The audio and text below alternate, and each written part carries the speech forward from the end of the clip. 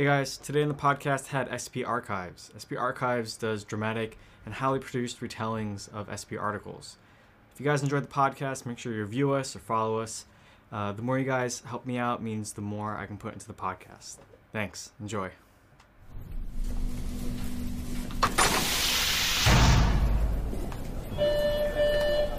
Don't forget, today is pizza day. So head on down to the cafeteria to grab yourself a hot slice.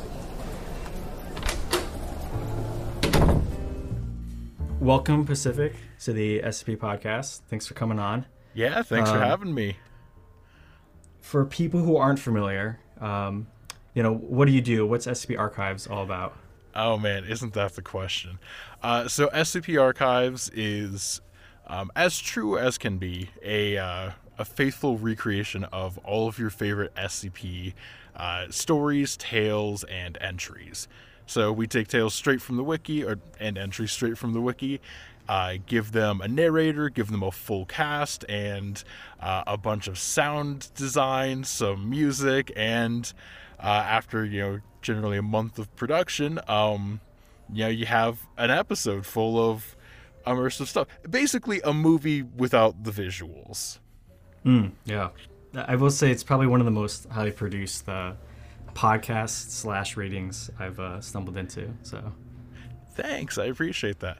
Yeah, I've been podcasting for a while, so it was kind of an easy transition to go from one horror audio project into another, and SCP ended up being the next big thing I was working on, and yeah. Well, so as tradition on the podcast, how'd you find out about SCP? Oh man, so this takes me back. It was probably when I was in high school back in like 2013. Okay. But I was into like creepy stuff and like conspiracies, and I can't even remember who. But, one of my friends was like, "Oh, have you ever heard about SCP?" And it's like, I haven't. And then I proceeded to like get really into it. Read a bunch of articles. I want to say around then it was like only up to like the 3000s or so. Yeah, I think so. Got super duper into it. And then like my senior year of high school, going into my freshman year of college, I just kind of like fell off of same. it for a while. Once in a while, like I'd see something pop up, I'd read it and go like, oh, that's cool. But it wasn't until one of my podcast friends, John Grills, who runs Creepy, which is another horror creepypasta podcast. He was like, "Hey, let's do an SCP podcast," because he had a lot of success translating creepypastas into audio drama, and he was like, "Yeah, let's do this." I pitched it to Bloody Disgusting, which was our parent company, and I think I probably spent another like 6 months just kind of sitting on the idea, like reading entries. It's like, yeah, I don't know how to do this. Like, should we just like convert them? Should we do something original in the universe? And yeah, I think after, like I said, about 6 months, he emailed me again. He was like, so I recorded one, and I think it was 087 was the first one he recorded. So I listened to it. I was like, yeah, okay, I think I know what we can do with this. And I think, like 2 or 3 months later, we launched the show. Cool. Yeah, so rest is history. Exactly. So yeah, like coming back to SCP Archives, a lot of this has been like a bit of a catch up. Like, now I'm going back, like rereading some of the old articles I missed. All the new articles, of course. 5000 just launched last year, so I've been trying and probably failing to like keep up with that one too. I'm in the same boat. Don't worry. Oh man, it's so many new articles are written every day. I just cannot keep up. I tend to just take the approach of I let the authors and the wiki users kind of sort through the stories that are worth kind of spending time on, and the others that are find out kind of which ones come on top. Yeah, exactly. But yeah, do you have any like specific favorite SCPs that are like, man, I really gotta turn these into some sort of production? It is my dream to do SCP-3999, Researcher Talleyrand's break from reality, I guess, is what you could call it. For those who might not know SCP-3999, basically half the article is crossed out and the other half is kind of ramblings. It is like a personified writer's block. So as you read through the article, Researcher Talleyrand, who's in charge of it, is, brainstorming like what makes a good article, and he's going through and he's like, yeah, what if SCP-3999 is Euclid? No, cross that out. Keter? No, cross that out. Thaumiel? No, cross that out. Yeah. Back to Euclid. Like, you can kind of see how the whole article evolves, and it's super duper fun. I have no idea how to translate that to audio, but I've been Yeah, I was gonna say. right. I've been kind of like picking away at it over the course of the last year, just like, well, maybe we could do this, do that. I'm no promises. It'll probably come out with season 3 at some point. Okay, all right, you heard it here. Yeah, you heard it here. No pressure. Yeah, no pressure at all. Aside from like 3999, a good exploration log is always my jam. Like, it's obviously the easiest to like convert into audio, so it's good on like the business side of like creating it. But I just really like reading longer articles that are like fleshed out and have like really cool exploration logs or found footage. Oh god, I'm forgetting the number, but the Bone Orchard is a really fun article about a facility that gets overtaken by the flesh that hates and the whole Sarctic gods and everything. But basically some MTF teams get sent in and see a bunch of weird bone trees that have like bloody leaves and stuff, and it's just this really pretty but also like very like horrifying and disgusting story. And that also like on my top list of like next articles to try and do. I definitely really appreciate the more cosmic horror-esque or like natural kind of forces, and less of like he's an evil monster kind of thing. Definitely. And on that note, like I think one of my new favorite articles would be I'm also forgetting the number. It's a 5,000. But Lamplight, where the entire city is like at the edge of the known universe or at the known galaxy, just kind of suspended in eternal darkness. Actually, I haven't read that one. Let me find the number. It is so cool. I believe it was one of the 5,000 contest entries. 5005. It's this wonderful, really beautiful story. It's oddly peaceful and kind of quiet in an otherwise kind of chaotic and loud SCP universe. Like I said, it's all about this researcher going to this city at the edge of the known universe, and past it, it's kind of like a point of no return. Like past it, the galaxy is dark and endless, and this is kind of like the last bastion. Of course, being a city that only has one source of light kind of suspended above it, a lot of people who go there are artists and poets and whatnot. And a lot of them are very, very depressed because they, wind up in this town surrounded by pitch black nothingness, and they just kind of stare into the abyss. And sometimes, very often, they will walk into that abyss and forever disappear. It's just such a beautiful piece and absolutely worth your reading. Very cosmic nihilism, if you're into that kind of reading too. I do. It's very vaguely. I just started reading. Do you know Hyperion? Yes. So I finally just started trying to get into the older classics, and it just kind of, that story kind of reminds me loosely of, for people who don't know Hyperion, it's basically this planet. Again, it's kind of on I'm still only like a chapter in, so give me. I'm still learning at the beginning. But yeah. from my understanding, it's basically this like very distant planet that's like disconnected, because basically in this universe they have all these portals, and that's how they travel between planets. But this planet, you can only get there through actual spaceship flight. And there's a region in this planet in the north where this like godlike being lives, and it's basically point of no return. Like you have to journey there on foot, and no one has ever returned. But basically this like religious order or government basically picks these random seemingly random people to like I think 6 voyagers to essentially explore this region of Hyperion.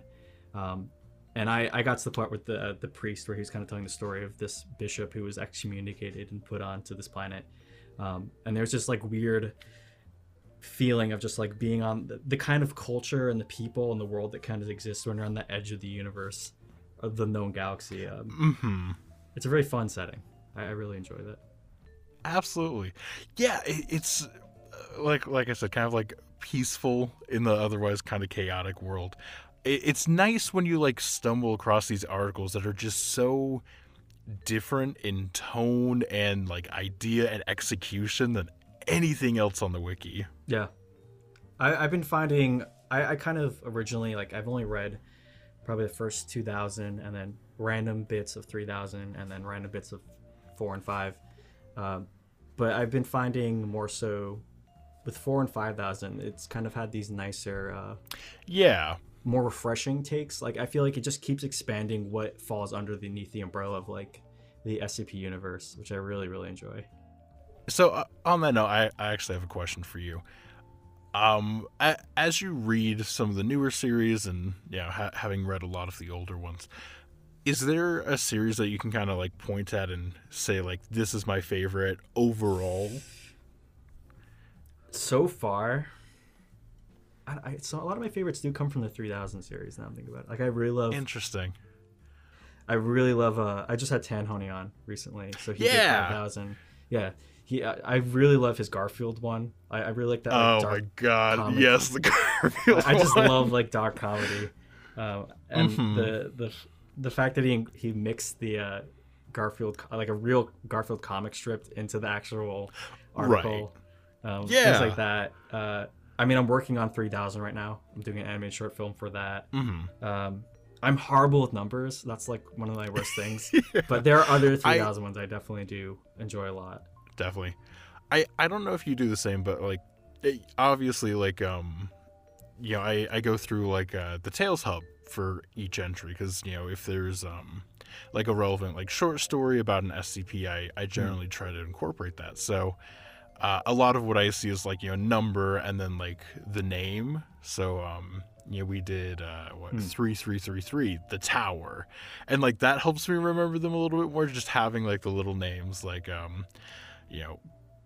god, Lord Stonefish's Dada? Reagan cut up. Oh, that one. Sorry, yeah, I know the Reagan one. Yeah. Or is that Lord Stonefish? That might be someone else. A cactus is that? Right, but like I get mixed up all the time. Yep. I know. So many authors and everything. Well, and then there's also so many like crossovers, like Wade Diaz, who is probably one of my favorite like newer. He's not new per se, but like newer authors.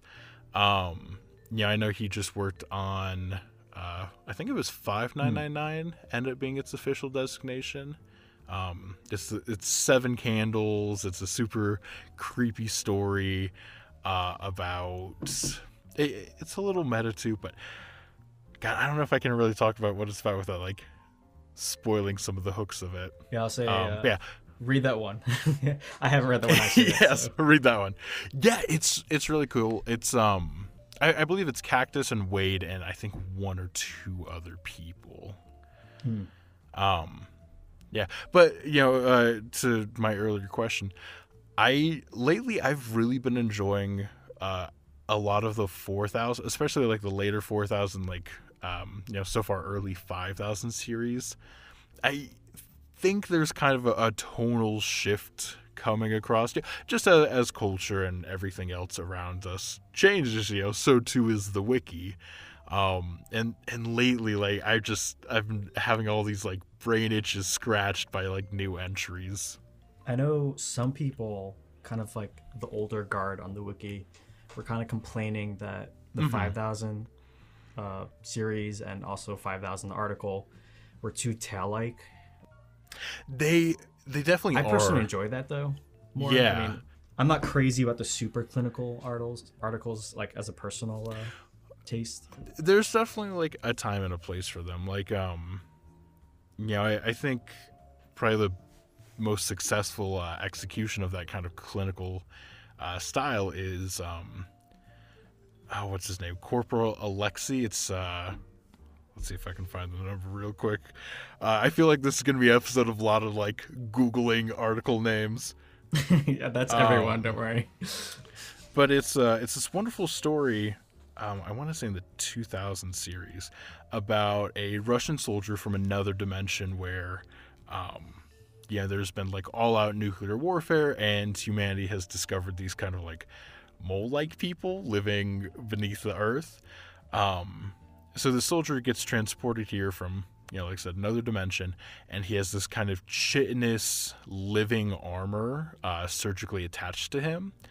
And, the whole article is about the researcher assigned to him, who I'm also forgetting the name of, taking a very human approach and, like comforting this soldier who now lives in a world without a war, far from his home and his friends, and like helping this soldier, through PTSD. And this article exists in a Broken Masquerade, so eventually, the SCP is made public, and the Russian soldier, along with a lot of other like, Euclid humanoid entities, are released. And the article follows him after he's released from Foundation custody, as he like becomes a member of the Broken God Church, and he rises through the ranks and becomes a priest. And it tells this really beautiful, poignant story about like just a little humanity that the Foundation showed once, and how it like helped reform this man's life, and how he was able to grow old and die peacefully in a nice quiet monastery in rural Russia. Yeah, it's not often you see like an actual character arc in the SP universe. I mean, obviously ignoring the tales. Yeah. Well, the problem is so many of these I've read years ago, I can't even remember half of them. Right. Yeah. They is that part of the article, like the broken? Yeah. The entire thing's in article. It's not even a related tale, if I'm recalling it correctly. Because like I said, it follows Broken Masquerade. So it's he becomes a POI after he's released. So there's just like a few occasional updates. Apparently he was like trying to mail letters to the old doctor, like thanking him for like helping out. And yeah, just these beautiful pieces. It is SCP-2273, Major Alexei Belatrov.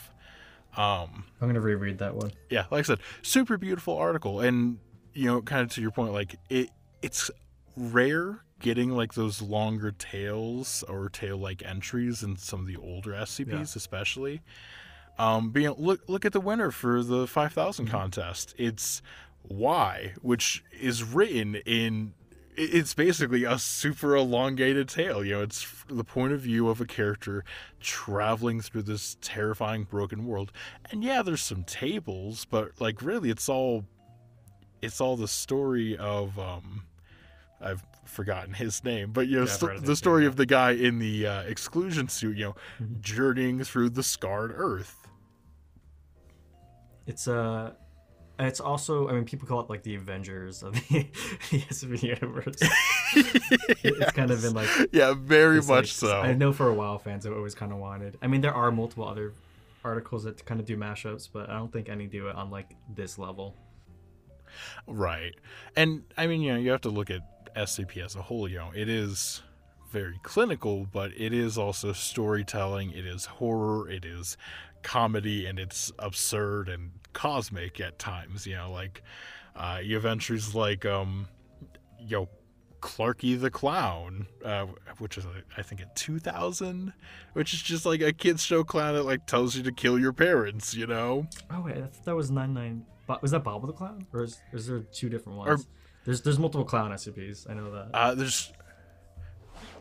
Oh no, sorry, you're right. I am thinking of Bobble. Clarky the Clown is part of the Circus of Darkness.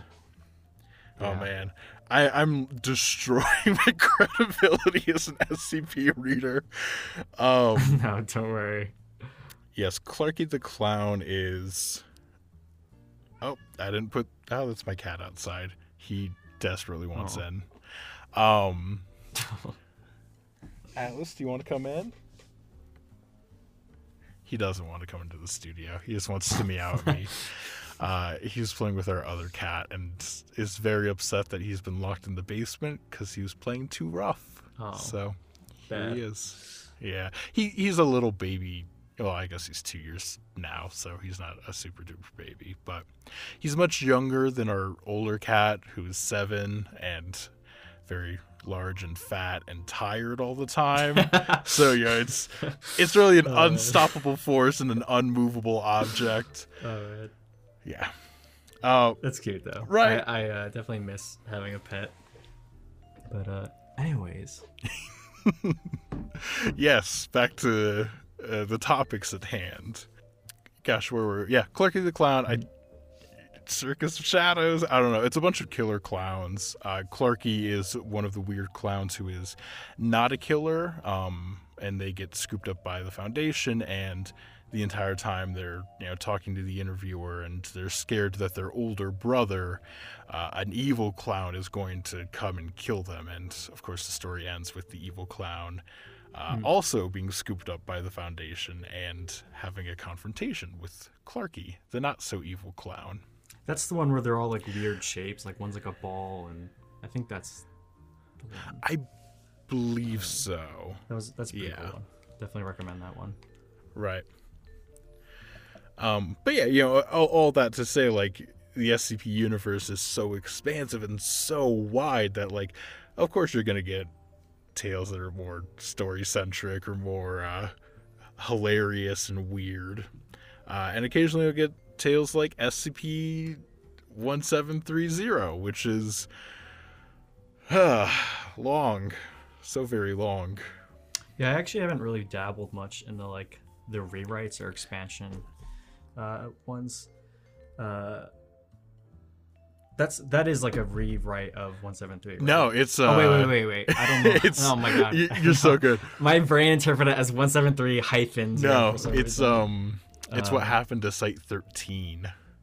Oh, duh, yes. Yeah. I literally read that one. Yeah. No, we're currently doing an audio adaptation of 1730. Awesome. Yeah, and we've broken up into this 4-part script, and it's going to be what we air season 3 with. So March 9th, first episode is going to be part 1 of 1730. Because fun fact, that tale is like 2 hours long, because it has like 20 exploration logs and like, wow. I ended up condensing some of the characters because a lot of them were like 1 or 2 liners, but I think we still have a cast of about 34 people. Wow. Which is that's great. Bonkers. Yeah. Right? Like I think our next biggest article might be I can't even like maybe 3333, but that only had like 8 or 9 characters in it, It's been a strange jump from a relatively small cast to basically like an all hands on deck production. I mean, what's that like? So a lot of other people don't really know, but a lot of the other creators I've talked to, they tend to be like a very small team, and that's it. It's not like you're not working with all these different actors and things like that. So like, especially from a podcast perspective, what's it like working with so many different voice actors? Yeah, honestly, pretty easy. So, like I said, I've been doing podcasting for a while. I think I'm coming up on 5 years this summer. And my first audio drama, Lake Clarity, was me and 5 friends in our studio on campus recording lines, and it was terrible. And it was many years ago. And people still listen to it. Every once in a while I get like a ping of like, oh, you got X number of new downloads. But that was a very hands-on kind of engaged thing. And SCP is very different for 2 main reasons. One, it's all remote, which this ended up being a happy accident because very early on, we wanted to work with a lot of the actors that I'd met through the fiction podcast community. And a lot of them live in New York or LA, and a few of them live in like London, and we have like one down in Florida, one up in Chicago. They're all kind of scattered about. So we kind of set out with the intention of setting them up for remote recordings. Everyone had their own home studios, and being in the podcast community. Especially in the fiction podcast community, almost everyone else has day jobs. So we basically gave them the script. We gave them, their roles and some very light direction. And we just said like, hey, the nice thing about SCP is your character's going to die, and or never be seen from again. So like, you can kind of get crazy with the character. If you want to try out a new accent, if you want to try a new tone or character or anything else, just go for it. And we gave our actors a lot of trust because at no point did they interact with one another. Wow. It was just like, hey, you 5 strangers. Oftentimes actors wouldn't even know who they were acting against until the episode came That's out. Interesting. Because we'd send them the script and say like, hey, here's your deadline and good luck. And it, very fortunately worked out. We have a lot of very, very talented actors who are able to just take that and run. And because it's an anthology, because, there is a lot of creative freedom, and because, we have the archetypes of like, oh, here's the SCP soldier who's like gruff, and the SCP soldier who's funny, and here's like the researcher who's like very cold and clinical. Those were very easy archetypes to kind of play with and mesh with and mold. But yeah, so for our first 2 seasons, actors were totally just kind of disconnected and isolated in their own. So, when COVID hit, we were actually largely unaffected by it because, aside from a few actors who we would record with locally, like all of our actors had home setups. So yeah, we just, rolled with it and kept going. How convenient. Yes, very much so. For season 3 and for some of our projects going forward outside of SCP, we're taking a little bit more of a hands-on approach. Just first allowing actors to actually listen to everyone else's audio. So we have like big old drop boxes full of just everyone's audio, so you can kind of like listen, hear what intonation they're going for and whatnot. But ultimately, a lot of the continuity between characters lands on me. So as I'm going through and as I'm editing, if there's like a line that just doesn't sound quite right in response to another line, or an accent that feels a little mishmash, usually that's when I'll like reach out to an actor and say like, oh, hey, like, can you redo this bit or redo that bit? But that's happened so few times that, we've been very fortunate not to have to like do huge retakes of like tons of episodes. I come from a film background, and right. My gut reaction would be like, oh, I'm sure you guys are doing table reads and yada yada. It's interesting to see how remote you guys can do and still get a pretty solid production off the ground. Yeah, absolutely. And like I said, for all of my early productions, like that's the only way I knew how to do it.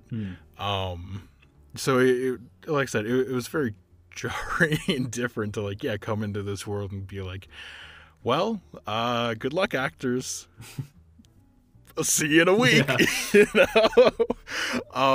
Yeah, no, it's very different. But I think that really just speaks to the talent of everyone we have on the cast and crew, that they are able to just be so gosh dang awesome, like really just, they're picking up the ball, and they'll come to me as like, hey, like I want to try out this voice or this accent, or how's this word pronounced. But aside from that, like it really is just the actors' own natural intuition and their skill and their just expertise in performing. So, like you mentioned that you kind of all loosely knew each other through the horror or fiction podcast community. Do you kind of have like an ongoing relationship with a lot of these actors, or is it more like a traditional, we just cast in the community kind of thing? Yeah. Gosh, I'm trying to think. Some of our first actors were all people I had worked with before.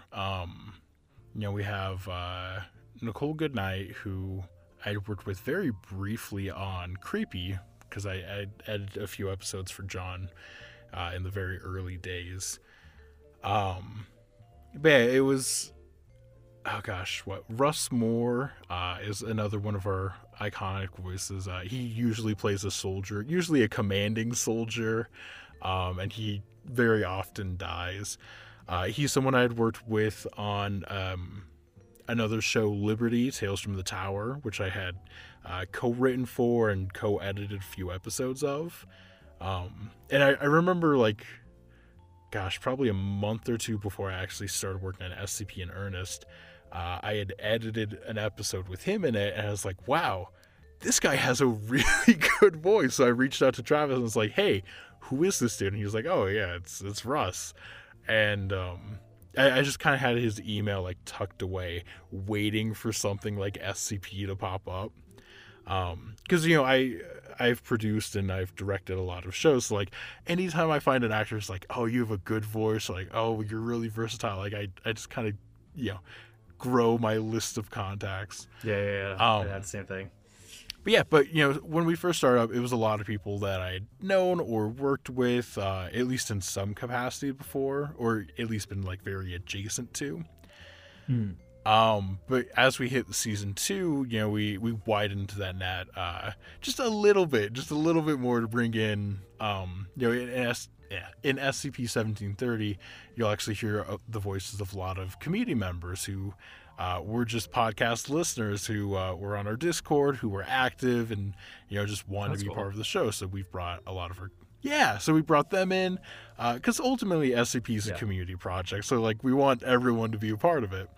So we brought them in. I brought in new actors that I've worked with on other shows. And just open it up a bit more. So I think now we have a roster of like 26 people, almost 30. It's impressive, yeah. It's kind of interesting to see right. the process of how you get these people. I think a lot of people just assume you do everything through like a casting network or something.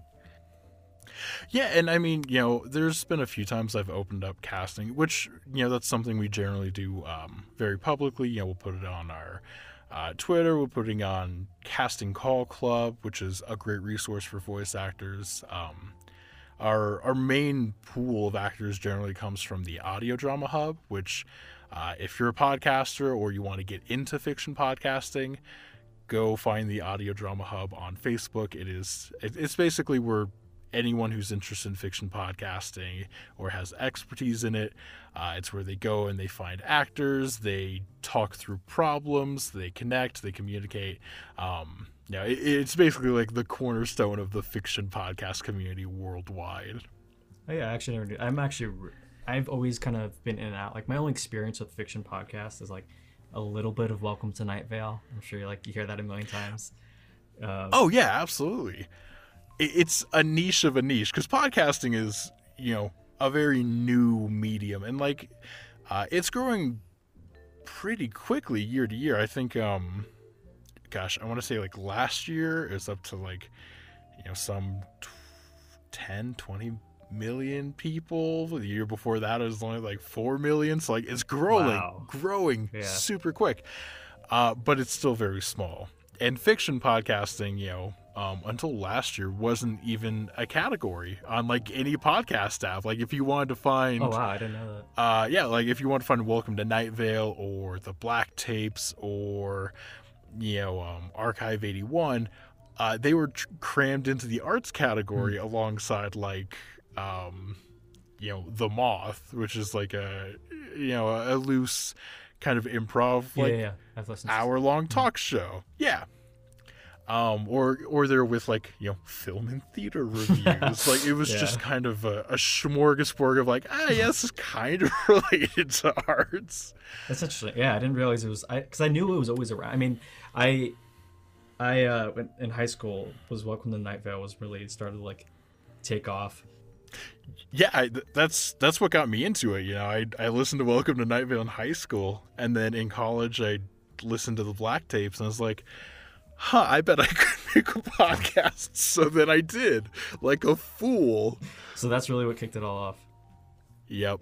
But yeah, no, to your point, I think like you have shows like Welcome to Night Vale, which is to this day still like one of the biggest fiction podcasts out there. And that's really where most people get into it. Like I think a lot of people don't even know that like old radio dramas from the 50s have quite made the return that they have. Yeah, actually I did hear about this kind of recently. Yeah, and I mean, like, if you track it back a few years, like, the BBC has always done radio dramas. Obviously, America used to do it back in the 50s, but, when TV came into fashion, like, a lot of those radio plays fell out of favor, at least in America. Worldwide, and especially in Europe, like, they're still very persistent, a very active market. In America, it's kind of like reteaching people like, oh no, it's a movie without the video. I think if anyone has free time, definitely I had this old this local college radio station that like at like 1 a.m. on like Tuesday nights they would play old like radio dramas from like the 40s and 50s. Hell they're so fun. Like they're definitely very, very dated. Oh yeah. But there's something very charming, kind of fun about that. Right. Anything by Orson Welles is wonderful. He went on to direct Citizen Kane, but he started with perhaps the most infamous War of the Worlds. Yeah. He did the radio drama that stopped the globe. But he also did a bunch of other stuff with what was the studio's name? Mercury Theater on the Air. And they did, The Stranger, which I think has been adapted and turned into maybe a Twilight Zone episode, if I'm not mistaken. But that's basically you're driving along a highway late at night and you see a stranger on the side of the road. You pick him up. The classic like hitchhiker ghost story. And Mercury Theater is known for doing just a slew of other things, all of which you can find on YouTube or on last I checked they were all on Apple Podcasts, and I bet they probably still are. And it's just like the old archived audio, and it's a little grainy, but other than that, like it's still pretty good. I know. I remember, I think the last one I was listening to was like a spy adventure story. And so I think the thing that I thought was super interesting was like, obviously they're like, this was like a globetrotting one, so they're going to different areas of the world. So every time there was a new scene, they always like had to get like a really, really exaggerated, like, for example, they were like, I think in some sort of like I think they were in Cairo, so they just start playing like the most stereotypical like Egyptian music, things like that, which is kind of fun. No, absolutely. Yeah, and like those audio cues are totally still around today. It's modern podcasters rely a lot less on music just because more of them tend to prefer sound effects. But if you listen to any current audio genre or fiction podcast, you will hear probably at some point the same like rustling of leaves or wind blowing through the treetops or bird chirp number 72, just these little audio cues to help you establish place and scene. and everything else like that. For SCP Archives, probably our most commonly used and probably our most popular sound is we have an old cassette tape fast forwarding. So right before and right after an audio log plays, we'll have just like a click, zzz, and then another little click, and then we'll have like some person's voice come on with a lot of texture and kind of grain added to it to make it sound like old and a little warbly. So that way you may not know where they are, but they're on a tape being played for you. Yeah, I kind of see it almost like as an establishing shot of a film or a TV show. Exactly that. Sets the mood. Yeah, and to that point, sound design very much is like the visuals of this world. It is the director of photography. It is the framing shots that are beautifully well done. It is the over the shoulder that is suspenseful and creepy. I mean, even with film, like this past year, I thankfully have someone on my team, Nick, who does all the sound design stuff, and it will make or break films, the sound design, and that's something that a lot of people aren't as aware of. Oh yeah. Usually they say with good sound design or good editing, you never notice it. Exactly. And perhaps the most messed up thing is that rule is so true and perhaps even more prevalent in podcasting. Yeah. Like you said, good sound design is something you'll never notice, and the moment you notice it is it's a train wreck. That's everything falling apart. When your entire show is only sounds, holy heck, you better make sure every sound is just right. Because if there is nothing more jarring or something that'll take you out of the scene more than a bird chirp that is too loud and like not quite right, or it can be hard finding sound effects that like sound realistic, because you don't want a real sound. If I want ice cracking, I'm not going to use the sound of ice cracking, because ice cracking is really quiet and really hard to find. Instead, I'm going to use plastic cracking, because it's a little over dramatic. But it more effectively conveys, something is cracking and breaking, and 5 decades of movies have programmed Americans to identify ice breaking as the sound of plastic creaking and breaking because of Foley in movies. Sound designers for visual very often don't use real sounds. They use synthetic noises that sound correct. Like there's a million movies and shows and interviews you can watch with Foley artists, but most commonly I think of someone who is doing something for Pixar where basically there's like a little lion club who had claws and they were climbing up a tree. So a man made a glove, tied some nails to the tips of his fingers, and found, I think it was a piece of sandpaper, and basically like scratched that, and then to like emulate the lion's mouth, he had gotten like, what was it? It was like a sheet of grass and like some water and basically and moved that around. Just these that's crazy. Right? Yeah, these really weird random combinations that you wouldn't think sound like whatever you're seeing, but do. It's all about the art of making something realistic sound more than realistic, because realistic noises just don't cut it, if that makes sense. No, they don't. Yeah. Well, like for film, they always say like make your shot 200 times as exciting as you think it is, because like the camera is going to mute it and really make it half as exciting as you envision it would be. Exactly. Yeah. Like there's so much you lose just in that translation. There was a really interesting interview. I can't remember what the interview was, but it was about this Foley artist. I think he did some of the stuff for Batman, like Christopher Nolan's film. But basically, he was saying when he grew up, what really got him into Foley stuff is he would just carry like a tape cassette around, and he would just record sounds and try to like play this game. Okay, this is like, maybe this is a car engine popping, but this also sounds like this, and kind of playing this like mix and match kind of game. and then would just do edits on top of that. That kind of Yeah. played the tricks on the mind. Oh yeah.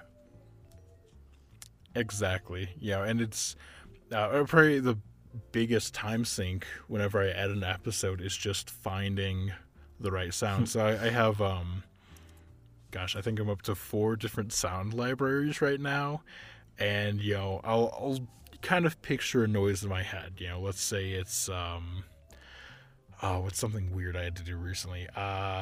Dismemberment. That's a fun one. I had a character whose arm got torn off and basically like popped out of its socket. And I spent probably a good hour just like going through different sound banks trying to find the right thing. And I think I ended up using a melon that was getting kind of like gutted for the wet squelches. And I had used wood being broken and kind of like cracking as a lot of the bone popping, and the wood popping I could also use for a fire. If I had a fire, you get those like distinct little pops of wood. Could have used it for that. I could have used it for ice cracking or breaking. I could have used it for a very suspenseful moment when someone is walking through the woods and they accidentally step on a twig. It's a very versatile sound. But then I add some wet mushing, and I add an actor's scream and a monster growl, and now suddenly it's dismemberment instead of a fire on top of an icy river, right? Yeah, that's interesting how the context and what else it's played side by side with completely changes the sound and the meaning of it. Yeah, and perhaps one of the biggest strengths to SCP as an audio format is every article is written with narration in mind. You have item number and special containment procedures and description and generally even in like your audio logs or in your like video logs, because the wiki is a text format, you'll have like little like italicized notes like, MTF Alpha 4 steps into this room and turns around and sees a mummified corpse, which saves me a lot of time as a sound designer because the narrator just told you that. So now I don't have to, have the actor like take a bunch of steps. I can have, a creak of the floor. I can have a turn of the heel. I can have a gasp, and that's all I need. And that can play under the narrator telling you what's happening. Which, as I'm sure in fiction, you're often told, like show, don't tell.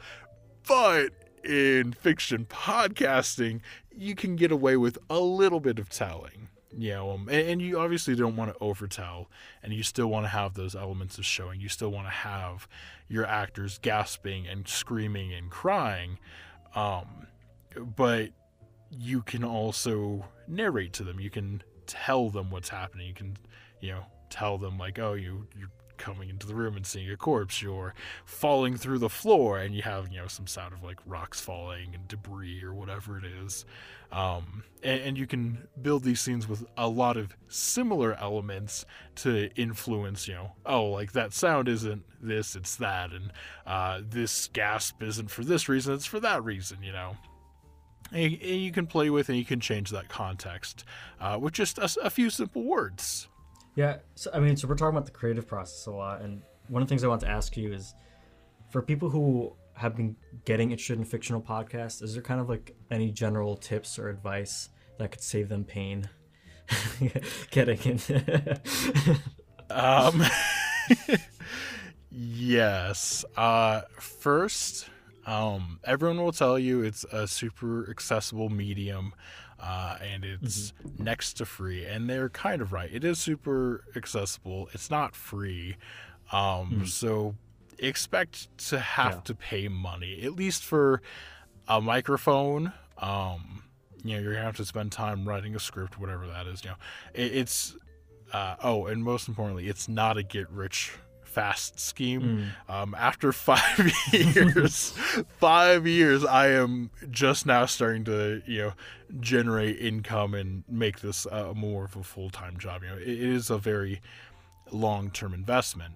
That said, it's incredibly worthwhile because you have more freedom and more control, and more ability to try and fail and succeed at doing really crazy out there ideas, because you're not working with, a film budget, because you're not trying to mimic visuals, because humans are really good at, visuals and like what's right or wrong. Audio, it's a lot easier to trick humans into like thinking, oh yeah, that sounds correct. But yeah, be prepared for a long journey. But most of all, know that there is a very wonderful community, and if you tap into it and you reach out to other creators and you reach out to artists and actors, these are the people who will give you advice on how to edit your audio, on how to promote your show. They'll have you on their show. It's a very collaborative thing. And like I said earlier, I give my actors the script and I just kind of let them go with it. A lot of it is just having trust in your team and in your coworkers, and like I said, letting them run away with it. It's not my script and my sound design and my story. It is Tahoni's script and my sound design and my composer's music and my actor's interpretations and my narrator's intonation. It's a culmination of so many different little moving parts. And while a lot of my identity is in the show, ultimately it is a wholly unique thing created by many different people. Yeah, I'm personally all about the whole collaborative creative process. Yeah. And I went to school for writing, and I focused on stage writing, right? And one of the things I remember my teacher telling me is like, when you write not a screenplay, a stage play, very specifically a stage play, the only thing that won't get changed is the dialogue that the characters say. Everything else is fair game. So if you have stage notes about, Lucy entering from stage left, she might enter from stage right. She might enter from stage, back. Whatever works best for the set designer. You say it takes place in, 50s Chicago. Oh, well, now it's, 70s Delaware because the topics were appropriate for that. Or that's what the costume designer specialized in. The actors won't look like what you think they look like. The costumes will be different. The set will be different. Not even just from what you imagine, but from place to place. Look at, God, any stage play out there. But, like, the only thing that keeps, Arthur Miller's Death of a Salesman the same is the words the actors say. Everything else changes, and you should be accepting and furthermore embrace that change, because it's a good thing. Because quite truthfully, I'm a full-time artist. I podcast full-time now. That's really cool and rad. But truthfully, I'm not that great of an artist. The thing that makes my show good is that I have all these other very incredibly talented people around me that, boost the performance and boost it. And, I contribute my part, and that's kind of all I can do. I have to rely on my actors to act. I have to rely on my composer to make beautiful, incredible music that's, fitting for a scene. I have to trust, if someone else is doing sound design that week, I have to trust them to correctly do sound design and to have their own interpretation of what cracking ice sounds like. Yeah, I've just from personal experience, I've kind of found through trial and error, the idea of the one-man band is you almost always get, there are those freaks, not freaks, but there's people out there that are the exception. But I find for the average normal person, it's just so much better. You end up enjoying it so much more, the process, if you pick your role that you're good at, and you let your team fill in for all the things that you're a lot weaker at. Cover yourself, Absolutely. Yeah. And, like I said, I generally, I think I've designated myself as the showrunner for SCP Archives because, I take care of the budget and I take care of the casting and I take care of the sound design for the show. And, I used to do a little bit more. I used to do more acting. I used to do more script finding. And, I've since been able to outsource most of that, which is great. And very often when you're first starting up, podcasting will ask you to wear a lot of different hats, at least, actor and editor, but oftentimes also the writer and the social media advertiser and, any, the graphic designer. I do a lot of our graphic design currently. So you'll have to wear a lot of different hats, but as much of that as you can share, share. It's the best thing you can do. Share it with your friends, share it with your coworkers, listen to other people's ideas. And I think that's probably the coolest thing about the SCP Wiki as a whole. It's all under Creative Commons Sharealike 3.0. Which means you can take an article from the website and you can cut a few lines of it. You can recast a character.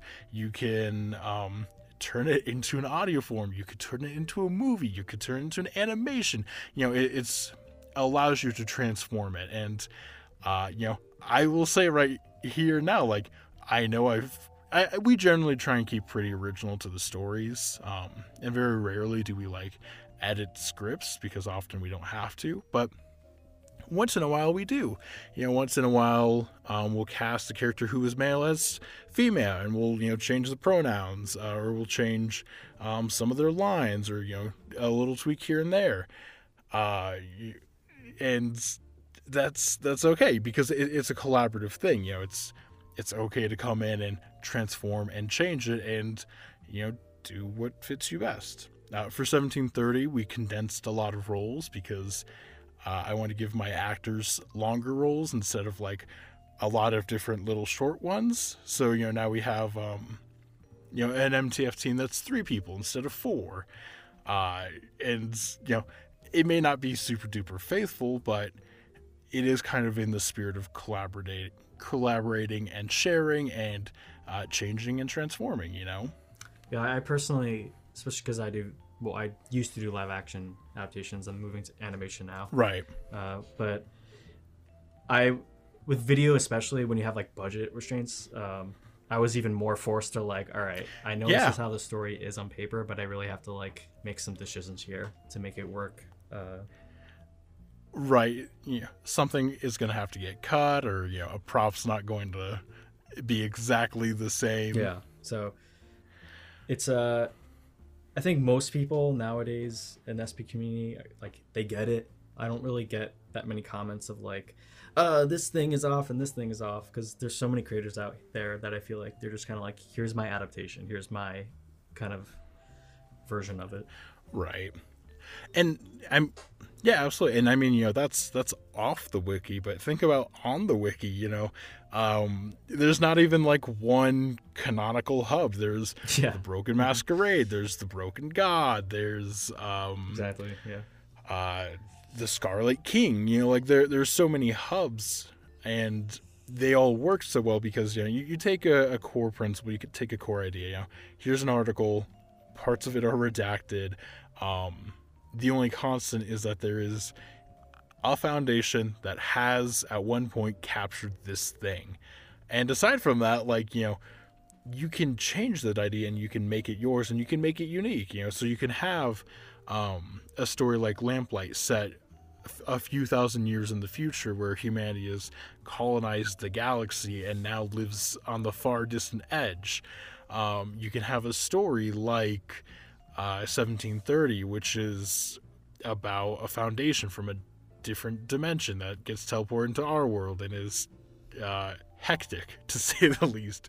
You can have 7 different interpretations of hell. You can have 8 different gods from different religions all fighting in space in the cosmos, and that collaboration, I think, is probably the reason the wiki is so popular and the reason the wiki has existed for so long, because anyone can come and have their idea, be true and be valid and, get shared, right? It's a very interesting social experiment, the whole wiki. Yes, it is. And the fact that it lasted this long is just amazing, in my opinion. Yeah, and the fact that it's only, started speeding up. It's not, slowing down by any means. Yeah, it's not slowing down at all. Not at all. I think literally last year was like the biggest year by a long shot for the wiki, and also just the amount of creators that have been sprouting up. Yeah. Including me in the past 2 years, and you. That's one thing that's kind of interesting with the podcast. Since it's guest based, I'm finding new creators that are like blowing up on YouTube, on whatever social media site out there. Like every few months, it's like there's just someone new cropping up, which is it's exciting. Right, and I mean, I'm a very strong believer in the Creative Commons. I think the more you share your work and the more you allow others to add to it, the better it'll be. As if the last 10 minutes haven't been obvious. But I think that's also what makes our community unique. You have companies like Disney who own, Star Wars and all of Marvel and everything else now, right? And, Star Wars is awesome. I could only imagine what it'd look like if, every person who loved Star Wars, and there's a fan fiction community, and that's almost there. But imagine, if, the average Joe could, make a Star Wars movie and post it on YouTube, you'd get a lot of really cool and really creative characters and universes and explanations for things, perhaps a better explanation for why the Force is the way it is. That's not bugs in your body. Warhammer, they're kind of interesting as a company because they're very loose with their license. So that's just kind of made, I don't know if you know about Astartes, but he's this guy who made these extremely amazing high quality animations retelling some stories in that universe. And that's like a great example of just some random dude who just was super talented, and he just had probably some of the best animated single man animations I've ever seen. And Warhammer is it's cool because we're not like Disney where we're we'll ban hammer if you make a dime off of our property, right? So yeah, I mean, obviously we're biased. We're both in the SV community, so yeah. No, I mean, I also look at other communities I don't know if you're familiar with the Metro franchise, like Metro 2033. Yeah, I know the game. Yeah. It's basically Russian Fallout. But the cool thing about that is when it first started, the creator, Alex Galaski, I'm probably butchering his last name. But he was just posting chapters on his website for free, and he'd started a forum, and he was like, "Hey, if you want to write a story set in the Metro, do it here. Write it here. Come and join this, collaborative fiction project with me." And now that's been turned into a video game franchise. There's some comic books. I believe there's a live action adaptation in the works, a shorter one. Yeah. But all these other cool things, and part of the popularity for that is because this guy was, I think he was 19, 20 when he started writing it, and he just opened up for everyone. Easy concept. Everyone in Russia, everyone in Moscow lives in the Metro system because nukes fell. What happens next? And you play with that idea and you grow it and you expand it. And, it's a lot of fun. That's cool. Yeah, I actually never knew it was that open, source. Yeah. And I believe the universe itself still is. I believe the books are, a little more restriction because obviously they're his own creative works. But I believe the general Metro world itself is still in the Creative Commons. That's awesome. I mean, so speaking of Creative Commons, this is a slight tangent, but I feel like I got to point this out. So yeah, in America, we have this thing called public domain, and the reason why public domain has been stuck since the 10s is because of your boy Mickey Mouse, fucking Mickey Mouse. Yep. Goddamn Disney. I I have such a huge grudge against Disney for that fact alone. Aside from the fact that they're a media monopoly that has gobbled up every other industry in America. No, I hate that stupid mouse. But yeah, off of James's point, for folks who aren't familiar, oh god, what is copyright law in America now? It used to be like life plus like 50 years, which is what copyright and not even. It was even shorter. But they keep it's really complicated. It's been expanded a few times. But yeah, in most modern European countries right now, it's like life plus 50 or life plus 70. So, the author lives, the author dies, their family has the ownership of that property, or maybe a company, depending on how it fell. And then 70 years after the author has died, it's released into the public domain. And that's how you get things like Sherlock Holmes, which is wildly popular because it's public domain. And anyone can make a Sherlock Holmes story. Perhaps too many people. Look at Elementary and the Robert Downey Jr. Sherlock Holmes and the BBC Sherlock Holmes. But hey, the more the merrier. Exactly, right? And why not? Why not make a new Sherlock Holmes? Everyone knows Sherlock Holmes. He's so popular. The basics of the character is he's a detective. It's easy to work with that, right? Yeah. But Disney decided, fuck artists and fuck the Creative Commons and public domain. I realize I don't think I've cursed this entire episode right there. No worries. It's how much the stupid mouse boils my blood. But yeah, now it's like life plus 70 years plus like an additional 30 if he wrote it, or if the author wrote it for a company like Disney. So, if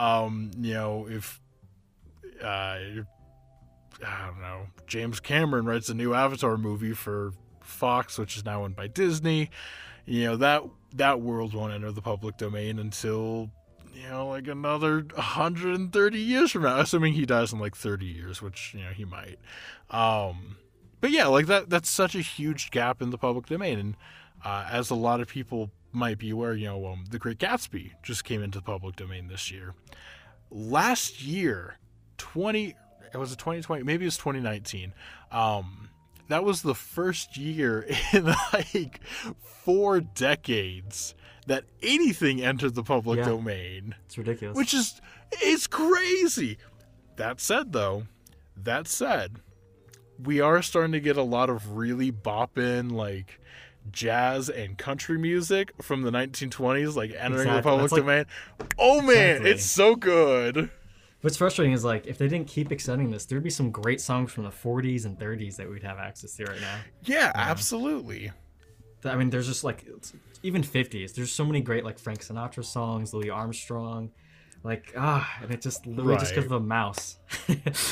We don't have access to these things.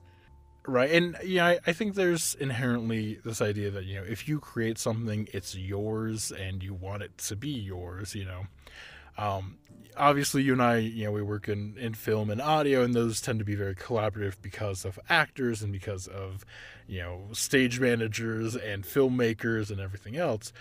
But let's say you're a novelist like Stephen King. Obviously, he sat down and he wrote those 400 pages over the course of a year or whatever it was, right? And yeah, of course, you're going to have a deep sense of ownership and pride over that because you made it, and that's cool. But at the same time, it's like, well, if someone loves the thing you made, if someone really loves Mickey Mouse, like, why not just let them draw Mickey Mouse? Why not let them make their own fan comic or a short film or a t-shirt line? Like, why not share? I think that's kind of what it comes down to, is like, it's just the idea of like, oh no, this is my ball. You can look at it, but that's it. Well, especially after the creator's been dead for so long. It's just, to me, it's like, right, like, listen, if I'm dead, I don't care what you do with fucking anything I've made, you can, even my bones, dig them up and like put them on display somewhere. Like, come on. Oh, man. Now, I've secretly committed myself to, by the time before I die, I'd like to commit the few works that I've made so far to the public domain, which, right now as a low budget podcaster who has worked on one big Creative Commons project and a few other private ones, like Lake Clarity and like, Margaret's Garden, and there's like 5 other shows that I've made that I don't want to think about. But I would love for those worlds to exist, and I would love for other creators to come and make things in this world. I was very fortunate early on in my career. Lake Clarity very quickly like caught on with a lot of like fiction podcast listeners, and it was pretty popular at the time. And we received fan fiction from just someone who listened to the show and had like interacted with us on like Tumblr and Twitter a few times. It was called Cheesy Fears, and basically it was like the entire gang was making I had 5 characters. They're all teens. They go into the woods and die because that's what happens in horror, right? But this was like set up as like basically they were all together and they were watching a horror movie about a cheesy Cthulhu-like monster, and that Cthulhu-like monster came through the TV, so then there's like all these little slices and blocks of cheese flying around killing them. So we had like cheesy bats that were like clawing at their hairs, and like some cheese that like got in their throats and like choked them. And basically everyone had these like really bad cheesy deaths. Wow. And there's a bunch of cheese puns in it. And it's like the stupidest, silliest thing ever. And it is perhaps my favorite Lake Clarity thing ever. And it's the only thing in Lake Clarity that I didn't make or write myself, or, with the help of friends, right? It was just like someone wrote this and gave it to me, so I rounded up the entire cast and I made them record it. Wow, that's great.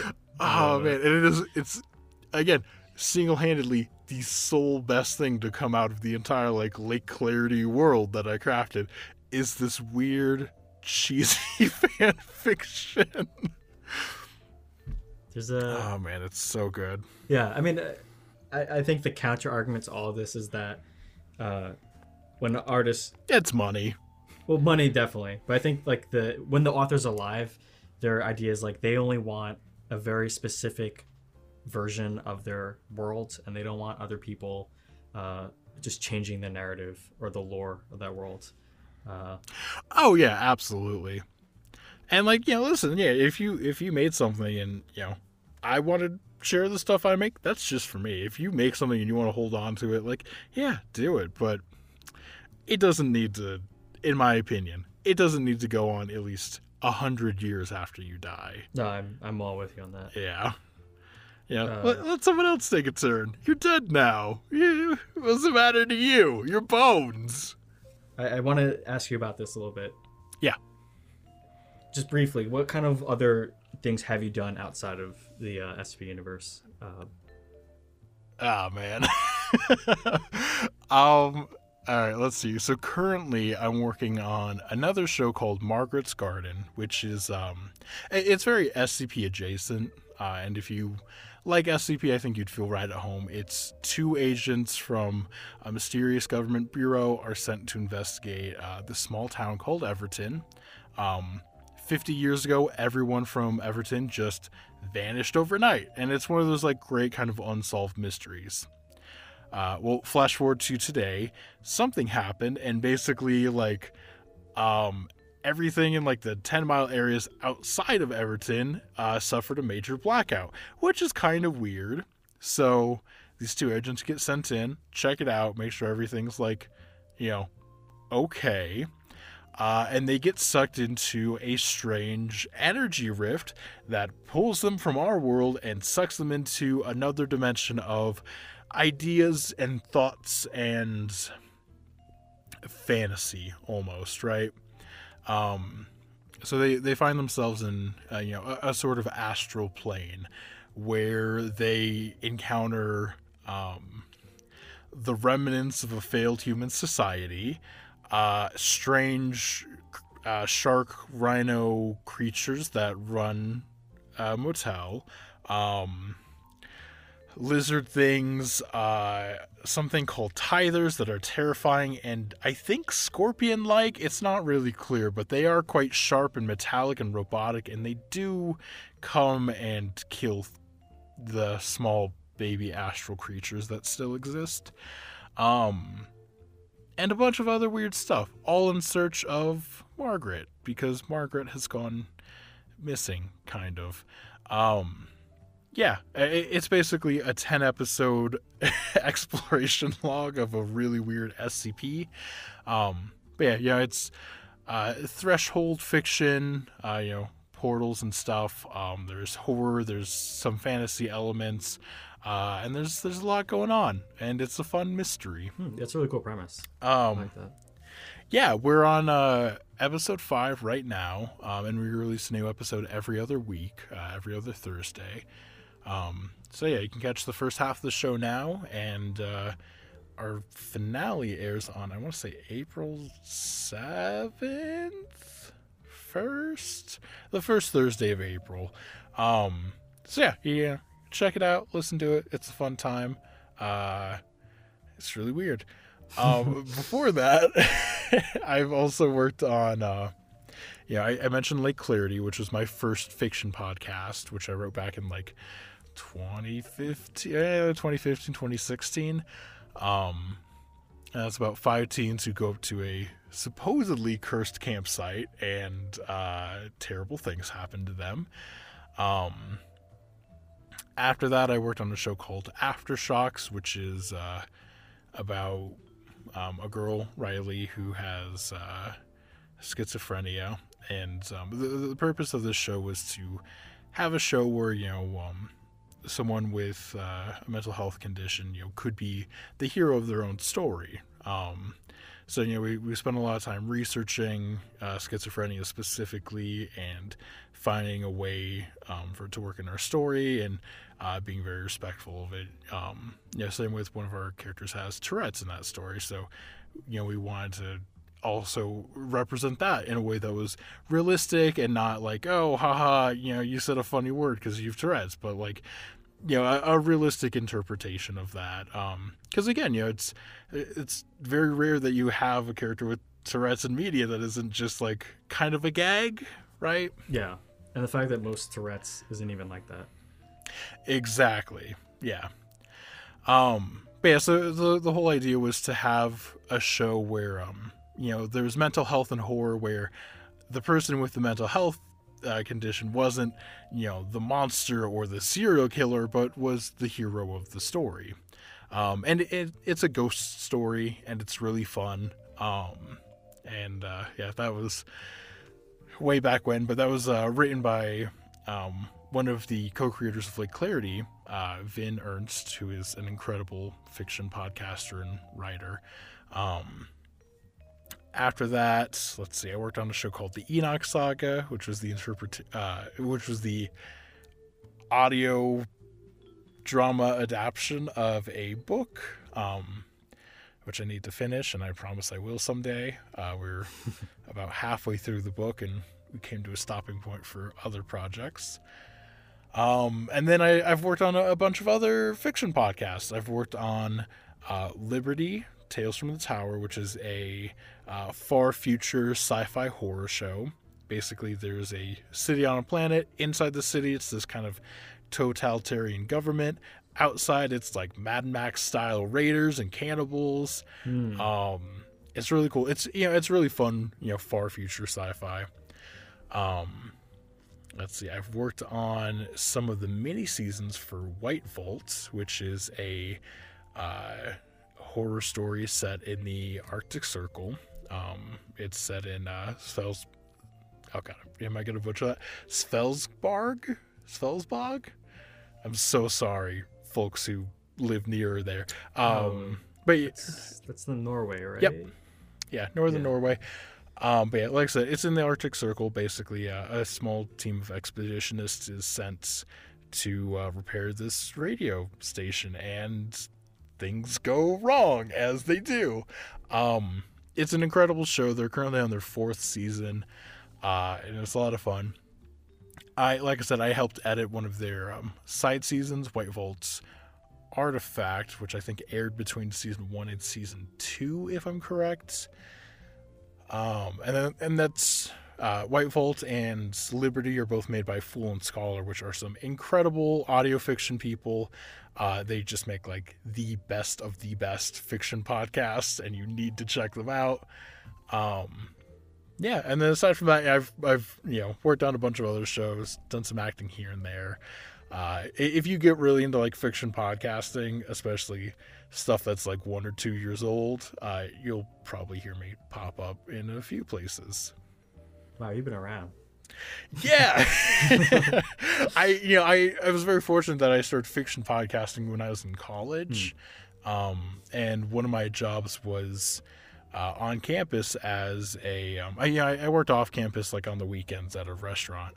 But during the week, Monday through Friday, I worked on campus as a journalist in the student media office, which meant I was an editor for our weekly newspaper. And then after that, I was an editor for our art magazine, and then I was in radio for a bit. But really what that meant is like I sent people out on assignments, and then Monday and Tuesday of my week was a terrible nightmare where I was up until 2 a.m. every day, like working on the newspaper, doing layout and stuff. And then the rest of the week, I just kind of got paid to sit around the office. So I just, did a lot of like my podcast stuff. Yeah. So, I just got involved. I acted where I could. I edited. I just did anything I could to like, break into the community and, I'll also learn, because when I first made Lake Clarity, I had never made a podcast before. I'd never, worked in a radio station or used a booth or anything like that. So it was all a learning experience. It was like, hey, let me come edit your show. I have Adobe Audition. I have some sound effects that I think are kind of cool. And, I'll spend 4 or 5 hours, editing your, 10, 20 minute episode, making it sound nice and pretty. Just so I could practice, because I could only write and direct so much. And I wanted more and more audio. I was like, well, the best way to do this is just reach out and say like, hey, can I edit an episode for you? Or like, hey, can I do this thing for you? And through working with a bunch of people, I got my start. I learned how to edit pretty decently, I hope. We're a pretty, SCP Archives is a pretty popular show, so I think people like my sound design, or perhaps better yet, maybe they haven't even noticed it, which I think is probably the best I could hope for. Yeah, exactly. But yeah, it was just all about, like I said, I was in college. I wanted to learn how to do these things. So I spent a lot of time just struggling through them, trying to figure it out. I think that's one of the best ways to learn too. I mean, that's kind of why I did the YouTube channel. Yeah, absolutely. Just to get more like on the grounds. Right. Just experience. Just doing it and learning as you go. Exactly. Yeah. And that's the best way to learn, is just to start, right? Just pick it up. Because before I did any audio, I had done, films and video stuff in high school. So it was a bit of a weird transition to me, because I was so used to like, thinking about and writing for visuals, right? And now I'm transferring into this world where there are no visuals. Fortunately, Adobe Audition is very similar to Adobe Premiere. So if you know one, you kind of know the other. You can kind of stumble your way through it. Nope, yeah, they're very similar. Yeah. There's a splice feature. That's really all you need, honestly. But yeah, it's just, spending time and learning things that you care about and like, in later years of college, I dabbled in a very small amount of like video game stuff and design, just some very like basic levels. My senior thesis was making a very short choose your own adventure is a copywritten term. So it was a choice-based story adventure. Wow. Yeah, if you're ever on like itch.io, which is like a nice little marketplace for a lot of small games, choose your own adventure is no longer a tag. I think it's like choice-based games are, because choose your own adventure is very active about protecting that copyright and has I think they sued Netflix for Bandersnatch because wow. In one of their marketing materials they're like, oh yeah, you can choose your own choices or adventure. It's like just close enough that it's like, choose your own adventure, that's ours, so give us money. And I think they won, if I'm not mistaken, too. Stories like that just remind me of like Gene Simmons trying to copyright the word orange juice. Yeah, or like Bethesda trying to copyright Scrolls. I don't even remember that. But what were we saying right before the copyright stuff? I just completely derailed me. It just triggers me. Always copyright. Creating Adobe Audition. Choose your. I worked on some video game stuff. I'm actually learning Unreal now. Yep. Actually, Unreal is so much fun, and the blueprints are the best gosh darn thing I've ever had to work with. I hate C#. I hate C# so much. So yeah, I made a little prototype side scroller in Unreal, and it took me like 3 hours. It's crazy how good that engine is. I'm using it for film reasons and also virtual live streaming. Oh yeah, no, it's awesome, and it's insane. Like I literally was able to set up live on one model. I was able to set up live face capture and live body motion animation, which was like, hell yeah. And it took me a week to figure it out, but because there's like there's a lot. I'm not gonna get into it, but there's basically normally the way you do it is by buying all these expensive programs, and I'm like, I'm not doing that. Right. Yeah. Unreal's free, and it can do anything you want it to do. So we are nearing the end of the podcast, but before we wrap it up, is there any last things you want to chat about or things you want to shout out? Definitely go check out Margaret's Garden. It's a lot of fun. It's really weird.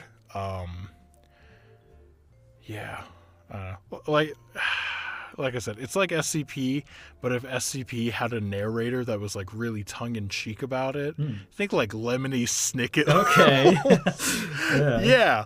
So, SCP meets Lemony Snicket meets like a weird, mucked up fantasy realm. Everything's so bad. It's, I love it. Aside from that, SCP Archives Season 3 coming March 9th. I don't know when this episode will air exactly. I imagine it's probably before March 9th. If it's after, Season 3 is out and you should listen to it. And otherwise, check out the Bloody Disgusting Podcast Network. It's a wonderful place to get all of your horror news. We have SCP Archives on the network. We have Creepy, which is all your favorite creepypastas and no sleep stories, with wonderful, incredible narration and sound design. We have Boo Crew, which is interviews with every horror icon you could think of, and Horror Queers, which is in-depth analysis of LGBTQ horror films.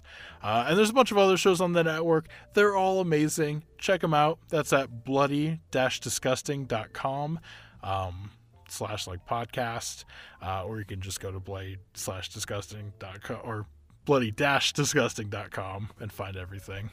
I'll try to throw a link in the description for you guys listening on YouTube. Yeah, like I said, lots of cool stuff. If you like horror, it's literally all I do every day is make horror stuff and help other people make horror stuff. Cool. Check it out, guys. But yeah, that's it. That's me. Thanks for coming on. It was cool to kind of chat about copyright and also kind of the history of radio. It was a fun turn. Yep. Absolutely. Thank you so much for having me on. And Yeah, stay tuned, folks. There's wonderful show, lots of great stuff. If you haven't listened to Tahoni's episode, it's really cool. I listened to it actually right before it came on. Solid episode. All right, well, thanks, folks. We'll see you next time. Thank you again, Pacific, for coming on. That's that. All right, have a good one.